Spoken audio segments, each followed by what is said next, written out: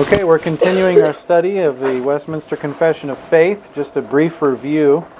We've looked at the doctrine of Scripture, what the books of the Scripture are, the nature of them, the necessity of them, how God authenticates His own truth in them. He's the author of Scripture. It's everything that we need to know about God and about the duty God requires of us in Scripture. We saw the doctrine of the Trinity, one true and living God in three persons, co-equal and co-eternal. We looked at the decrees of God, how God in His wisdom freely decreed all things. He's independent of His creature. The doctrine of election and reprobation, we looked at those, God's foreordination of all things, causing them to fall out according to the nature of second causes. We looked at the doctrine of creation, that God made all things in the space of 6 days, and all very good from nothing, and that He manifested His wisdom, His power, His goodness, and all these, His eternal attributes, by the work of creation. We looked at the doctrine of providence, God upholding all things that He made, directing and disposing them for His own glory. We saw the nature again of secondary causes, how they fall out according to necessity or freely, however God has designed. God ordinarily makes use of means, but He can work above means, against means, or without means. And then we saw the leaving of the people of God to manifold temptations for their good, and the leaving of the wicked for their own judgment. Now we're going to pick up in chapter 6 today, and then hopefully get through chapters 6 and 7. First, chapter 6, concerning the fall of man, of sin, and the punishment thereof. First paragraph, paragraph 1. Our first parents, being seduced by the subtlety and temptation of Satan, sinned in eating the forbidden fruit. This their sin God was pleased according to His wise and holy counsel to permit, having purposed to order it to His own glory. So primary doctrines in this portion of the confession, one is that the doctrine of providence, which we looked at before, God's ruling over all things, including the evil deeds of men. God illustrates the doctrine of providence in the fall. God permitted the fall, having purposed to order it for His glory. And then also we see here that the fall of man used secondary means. God is the primary mean. He had decreed all these things, including the fall. But there were specific things that fell out, Satan and man's sin, those being the two things that God used, the secondary causes, to accomplish God's providence. All right, paragraph 2. By this sin they fell from their original righteousness and communion with God, and so became dead in sin and wholly defiled in all their parts and faculties of soul and body. So this is what we call the original depravity of man, or total depravity of man. No more communion with God as they had before the fall. So these are the primary doctrines here, the results of Adam's first sin. The first result, fall from original righteousness and communion with God. That's the status man had, originally righteous in himself and in communion with God externally. Those two things were lost. He's deprived of those things. Second result of Adam's first sin is death in sin. He's judicially dead, morally dead, spiritually dead, mentally dead, and then physically dead, or dying in the process of dying. There were others were inflicted immediately, God preserving the natural life of man with a hope of salvation brought in. And then the third result of Adam's sin is the defilement of flesh and spirit, the whole man. Sometimes the Bible calls this the flesh of man, because man is composed of two parts, his flesh and his spirit, and the flesh being the lower part, God denominates man by his lower part rather than his higher. Third paragraph, they being the root of all mankind, the guilt of this sin was imputed, and the same death in sin and corrupted nature conveyed to all their posterity, descending from them by ordinary generation. Okay, so here the first primary doctrine is that Adam and Eve are the root of all mankind. From one blood God made all nations of men to dwell on the whole face of the earth. So that's the first primary doctrine. The second is the guilt of Adam's first sin was imputed to all their ordinarily generated posterity. So there's, just like in Christ we have imputed righteousness and imparted righteousness, justification and sanctification, so in Adam we have imputed sin and imparted sin. And the imputation of sin is along the same lines, according to Romans 5 and 1 Corinthians 15. The imputation of Adam's sin is along the same line as the imputation of righteousness. Those are parallel constructs in the Bible. Christ obeyed, and then we receive his righteousness. Adam disobeyed, therefore we receive his condemnation. So that's the first thing, is the imputed sin. And then the third primary doctrine is death and sin and corrupt nature is conveyed. It's passed along through ordinary generation, which is where the man begets a child in his own image. That's the conveying of the sinful nature. Christ not having that conveyance, did not have original sin passed on. And then paragraph 4.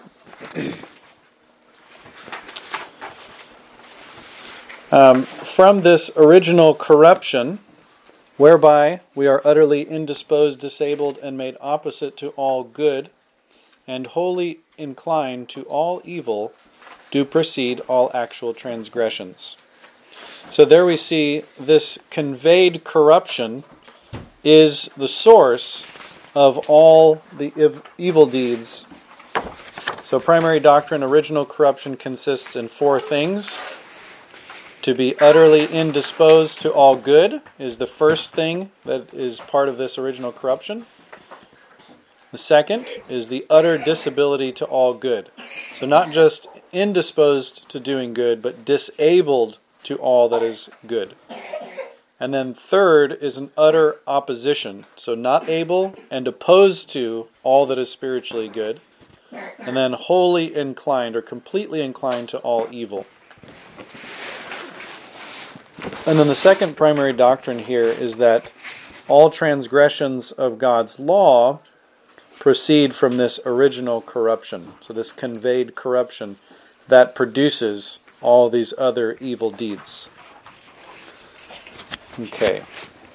Paragraph 5. This corruption of nature during this life doth remain in those that are regenerated, and although it be through Christ pardoned and mortified, yet both itself and all the motions thereof are truly and properly sin. Okay, so a couple major doctrines here. One is that original corruption is not entirely done away with, even in those born again. So this is contrary to the sinless perfection ideal where man goes without sin. After coming to some higher plane, he's completely freed from sin. No, that's not the case. Original corruption is not entirely eradicated. And then the second primary doctrine here is that even though this original corruption is pardoned and mortified, yet we may call it sin. In other words, it's a sin to be confessed, it's a sin to be forsaken. Just like any other actual sin that we commit, this corruption of nature, which constantly manifests itself in specific deeds, is also a sin to be confessed and repented of. Okay, paragraph 6. Every sin, both original and actual, being a transgression of the righteous law of God, and contrary thereunto, doth, in its own nature, bring guilt upon the sinner, whereby he is bound over to the wrath of God and curse of the law, and so made subject to death, with all miseries, spiritual, temporal, and eternal. All right, so here we see a couple of things. The original sin that man has conveyed to him by ordinary generation, and actual sin. Both of these are transgressions of the law of God.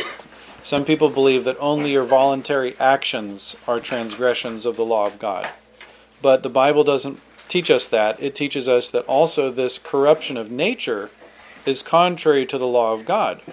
So the flesh is contrary to the law of God. The natural man is not subject to the law of God, neither indeed can he be. That's a sinful condition to be in. In itself, it is sinful. So if we think of sin merely as the things that we do, then we say, well, if I control the things that I do, I'm not as bad as I might otherwise be. Well, that's not true, because if you still have this original corruption, you have plenty of matter to confess as far as sin to God, not in that particular way, I did this specific thing, but in the general way, yes, you are corrupt in yourself, and that is truly and properly called sin. It's a transgression of God's law not to be what He requires of us, as well as not doing what He requires us to do. And then the second primary doctrine, God's law is righteous. God's law is righteous.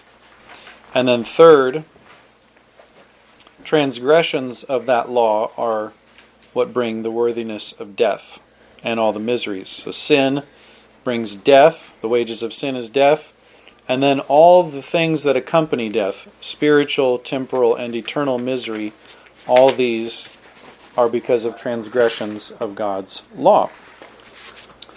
All right, any questions? Casey, did you have any questions about chapter 6?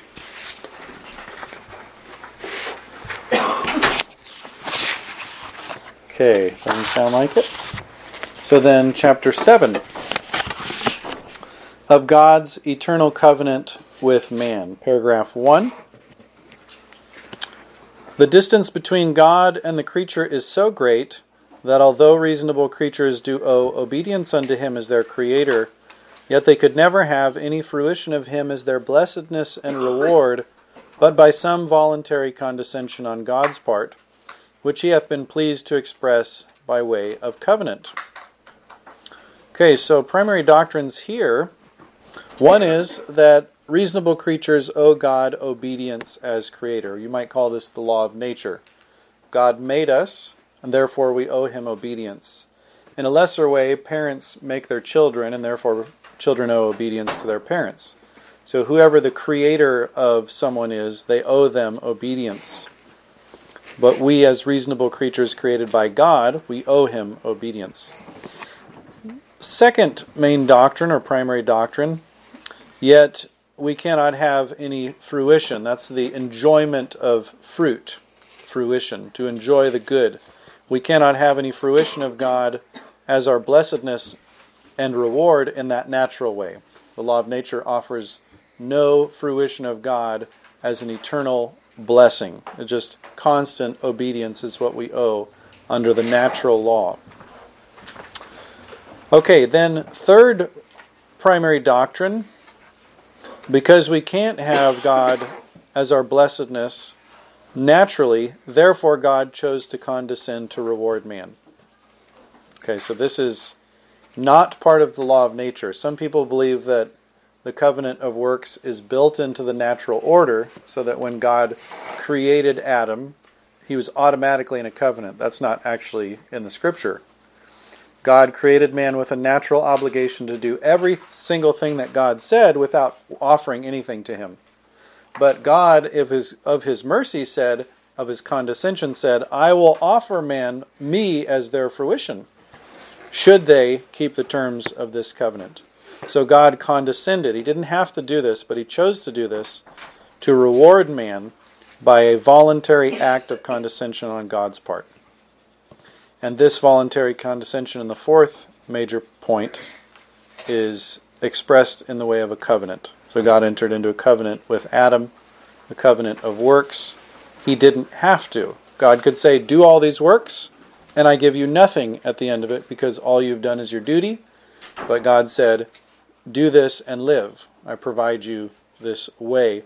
And we see that when God says, you will die if you don't do this, we may reason that, therefore, if He had done what God required, there would be life on the other side. And that's consistent with the way that the law of Moses presents this to us. If you do all these things, you shall live. He that doeth these things shall live in them. That's the terms God gave to Adam. It's a reminder that man is obliged to obey his Creator if he wants to be blessed, and that if he does the least infraction, then he's cursed. All right, paragraph 2 there. The first covenant made with man was a covenant of works wherein life was promised to Adam, and in him to his posterity, upon condition of perfect and personal obedience. Okay, so this covenant of works is sometimes called the law in Scripture. Sometimes it's just referred to as works. But it's where God says, do this and live. Master, what good thing shall I do that I may inherit eternal life? That's the terms of the covenant of works. You want God as your fruition, do these works and you will live. Now, God promised life to Adam and his posterity.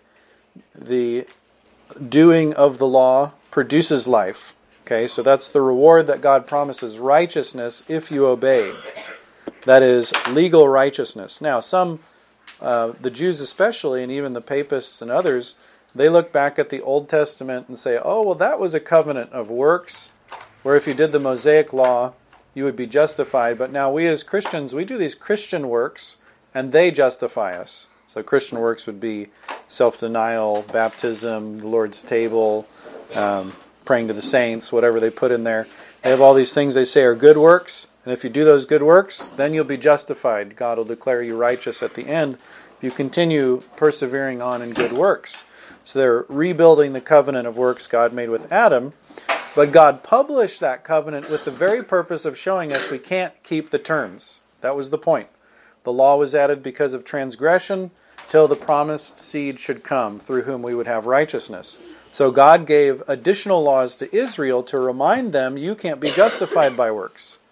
He didn't give them the law to say, here's how you can be justified. That would make the law against the promise of God, which it's not. The law prepares us for the coming of Christ like a schoolmaster prepares you for your adult life. Starts you off with the rudimentary principles, punishes and disciplines you when you stray, so that when you grow you can be matured. So also the training and discipline of the law was to prepare us for Christ. But in any case, the first covenant, this is the main doctrine, first one, the first covenant God made was a covenant of works. And then the second major doctrine, life was promised to Adam and his posterity in this covenant. God would be the blessedness, the fruition and reward of Adam through this covenant of works if he obeyed, on condition of perfect obedience. And then the third major doctrine is that this covenant was conditioned by man's obedience.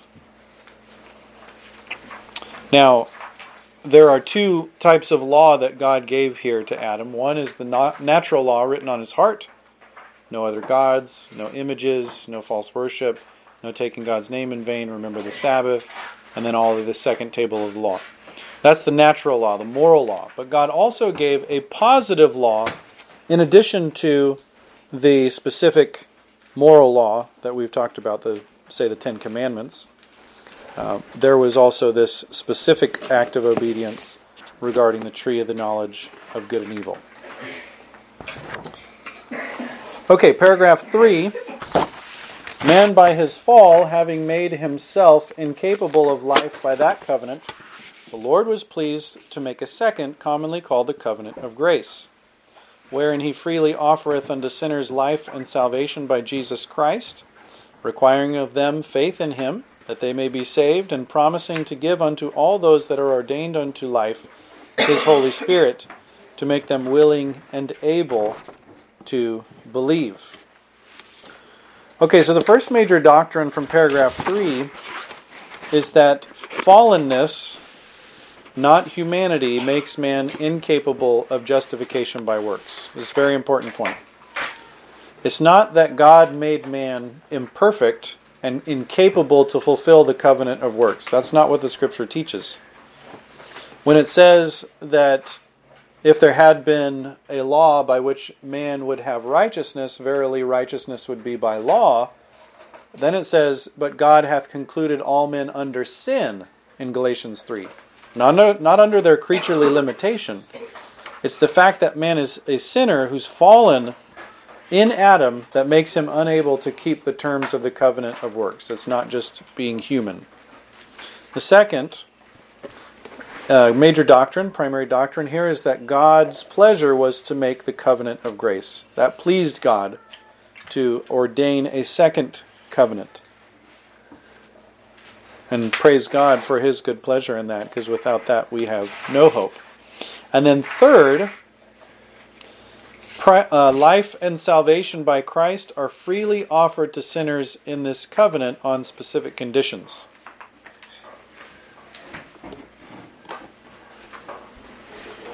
And that those conditions are expressed by the words requiring of them. Faith. That's what it says. That's what God requires. Faith in Him, that they may be saved. And then the fourth major doctrine here is that the promise of the Spirit is given to those ordained unto life. Now we talked about ordination and election. Now this is where it interplays with this covenant. There is an offer made to sinners of life and salvation. There is a condition of faith so that they may have their interest in Christ. But the only way by which those conditions are fulfilled is through the Spirit of God according to the ordination of God. So God predestinating sinners, calling them by His Spirit, enabling them to believe. That's how that condition is fulfilled. That's how it's a covenant of grace, because even the condition to interest sinners in it is fulfilled by God, not by men in their own strength. God's power, not men's. Okay, paragraph 4. This covenant of grace is frequently set forth in Scripture by the name of a testament in reference to the death of Jesus Christ, the testator, and to the everlasting inheritance, with all things belonging to it therein bequeathed. Okay, so first primary doctrine, this covenant of grace is also referred to as a testament due to its unilateral parts. Now, usually we distinguish between the parts of God's covenant that are unilateral, one-sided, and those parts that are two-sided or bilateral. So you have unilateral, one side, bilateral, two sides. The testament theme in Scripture shows us which parts are unilateral, which parts are one-sided. And there are a couple things that we refer to here in this paragraph specifically. The death of Jesus Christ, the testator. Okay, that's one of the testamental aspects of God's covenant of grace. The death of Christ. 2 is the everlasting inheritance. And then all things bequeathed to the heirs in that testament. So those are the things that we see as one-sided. Now, just a warning here about paragraph 4 is that there are people who believe that they should read the Bible, the Old Testament scriptures in particular, in the light of ancient Near East scholarship. So you have the Hittites, you have the Canaanites, you have the Perizzites, you have the Persians, you have the Edomites, you have the Egyptians, all these ancient Near East cultures and nations. And they'll say, well, we should interpret what the Bible says about covenant in light of what we read about the ancient Hittite treaties. They call them suzerainty treaties or other things like that. Let's read the Bible in light of what men did when they would set up a covenant and they would build these things up, and it would be like this two-sided thing. I have my part, you have your part, you do this, I do this, or I'll kill you. You know, this kind of thing. And then they say, let's read the Bible in light of this scholarship from the ancient Near East. Well, that actually is completely wrong. You don't read the Bible in light of other things. You read other things in light of the Bible. The Bible is primary, everything else is secondary. And if you read the Old Testament in light of the idea of death, inheritance, a swearing by a central figure to pass on an inheritance to certain beneficiaries, what do you find? We find that all throughout the Old Testament. You find it with Abraham, you find it with Noah, you find it with Moses, you find it with David. Now you might ask yourself, well, yeah, I could see that with Abraham because it's him and his children, right? But then what about Moses? Isn't that more like do all these works and then God will bless you if you do these works because you have to keep your covenant? The answer is a resounding no. Israel didn't get the land because they deserved it.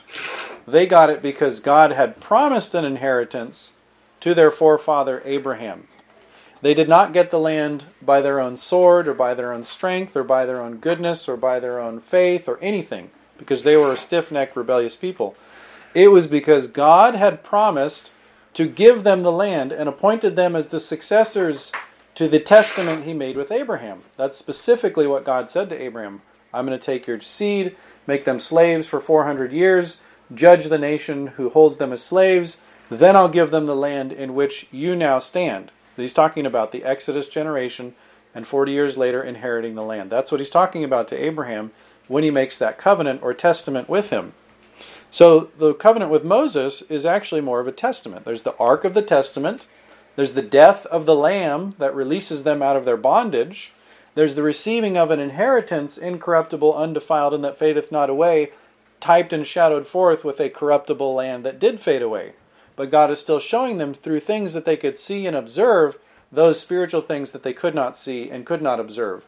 Such that when the New Testament shows up, the authors of the New Testament, through the inspiration of the Spirit, are constantly drawing on Old Testament imagery.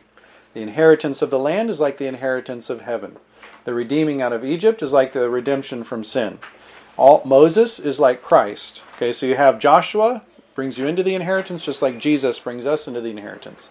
So all of the Old Testament symbols from the covenant with Moses are used as building stones for the New Testament and the work of Christ and the spiritual blessings we enjoy. Christ is our Passover, the death of the testator. There's the sprinkling of the blood on the book and on the people by Moses. Just like the New Covenant, we're all inaugurated through the blood of Christ. So all these things are parallels between a testament and the idea of inheritance and bequeathing and appointing of heirs, all these things. That's what the Old Testament is largely about, with covenantal features where God requires that you do specific things. It's two-sided because we have to respond in faith and in obedience. And that's the covenantal part. Okay. And then the third primary doctrine here is that we are heirs of God through our Lord Jesus Christ. The inheritance really goes to the older brother Christ, and all of those united to him receive the inheritance in him. That's why it's a testament. Our heirship is through our Lord Jesus Christ. Okay. Paragraph 5. This covenant was differently administered in the time of the law and in the time of the gospel. Under the law, it was administered by promises, prophecies, sacrifices, circumcision, the Paschal Lamb, and other types and ordinances delivered to the people of the Jews, all foresignifying Christ to come, which were for that time sufficient and efficacious through the operation of the Spirit to instruct and build up the elect in faith in the promised Messiah, by whom they had full remission of sins and eternal salvation, and is called the Old Testament.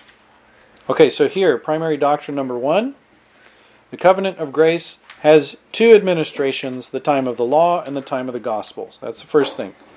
One covenant, two administrations. Not two covenants differing, but one covenant, two times. And then second, the law administered this covenant of grace by anticipation and prophecy. That's very important. Christ has not yet come, and so everything is anticipating his coming. And it's prophesying of his coming. And there are types of his work for us. Third primary doctrine, in paragraph 5, the substance of the covenant of grace in both testaments is the same, though the administrations differ. So it's the same stuff in these two testaments. It's the same exact benefits and blessings, but it's administered in different ways.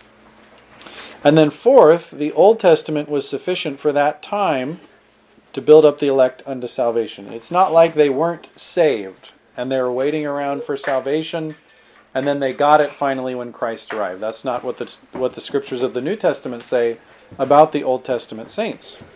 They were saved by the grace of God. They were justified by faith alone and Christ alone, just like we are. Paragraph 6. Under the gospel in Christ, the substance was exhibited. The ordinances in which this covenant is dispensed are the preaching of the word and the administration of the sacraments of baptism and the Lord's Supper. which, though fewer in number and administered with more simplicity and less outward glory, yet in them it is held forth in more fullness, evidence, and spiritual efficacy to all nations, both Jews and Gentiles, and is called the New Testament. There are not therefore two covenants of grace differing in substance, but one and the same under various dispensations. Okay, so three primary doctrines here, and then we'll conclude. One, the New Testament is a more simple dispensation, and the summing up of the means of grace are preaching and sacraments, those two. Word and sacraments. So it's a simple dispensation, word and sacraments. Second primary doctrine, the New Testament, marked by simplicity, has more fullness, evidence, and spiritual efficacy to all nations. So though the Old Testament was more elaborate, there was a lesser revelation. That's very important. More stuff was laid out to administer the covenant, but less truth was given to them. Not different truth, but less. They had less than what we have. Less fullness. Less evidence of the grace of God. And think of this, for example, if you have the ongoing sacrifice morning and evening, that tells you that the sacrifice was not acceptable, that it was not received, and that it was not sufficient to atone for your sins. So the evidence of the grace of God was lacking. The papists who say that the Lord's table is a sacrifice are saying the same thing that the Old Testament sacrifice said, that it's not enough. It has to be repeated. Why? Because the first one didn't work. So therefore we need more. So the fact that they had a sacrifice and we have a sacrament is extremely significant.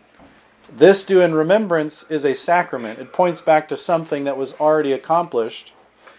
This do in anticipation, and you have to keep on doing it because each time your sins aren't actually atoned for, that says a whole different thing. Christ was sacrificed once for all at the end of ages to make eternal redemption for sin. The lambs that they sacrificed, though they were more elaborate and more costly, and they had to do them more frequently, every morning, every evening, twice on the Sabbath in the morning, twice on the Sabbath in the evening, all those things said, the evidence of your salvation is not as clear as what we have as Christians in the sacrament of the Lord's body and blood, the Lord's table.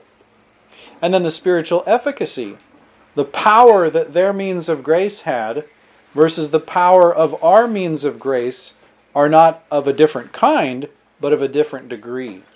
Though more simple, more powerful. Those are the means that we have. Preaching and the administration of the sacraments of baptism and the Lord's Supper, they have more spiritual efficacy to accomplish spiritual good by the working of the Spirit in the saints than any of the Old Testament rites ever had. And then also that these are for all nations in the New Testament as opposed to the Old for one. Okay, and then the third primary doctrine is that we do not have two substantially different covenants of grace, but one and the same under various dispensations. One Christ, one God, one way of salvation.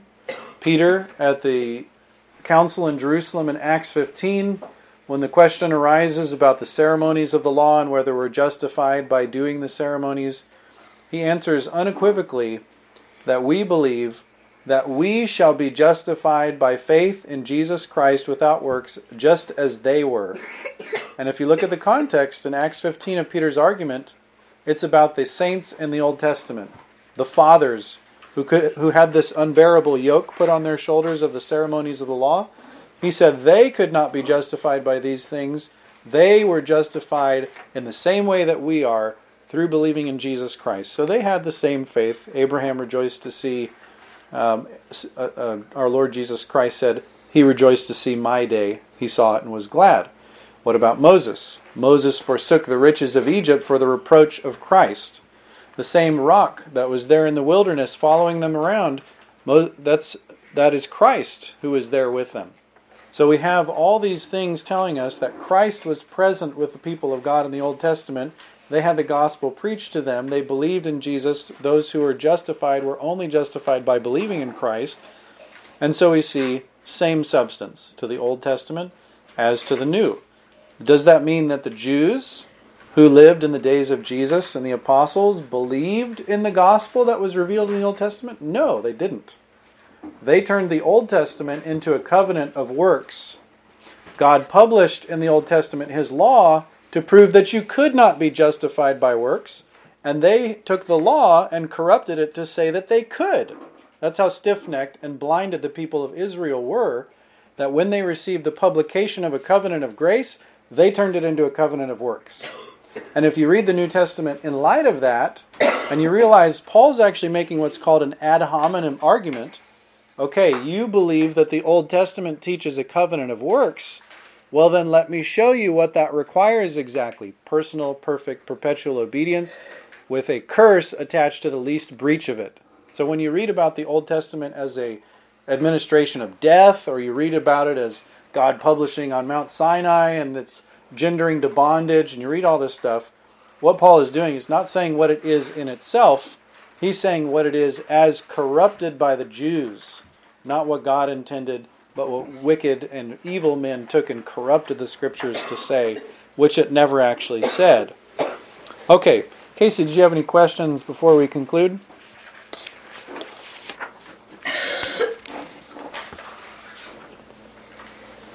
Thank you for asking. No questions. All right, let's close our time together in prayer.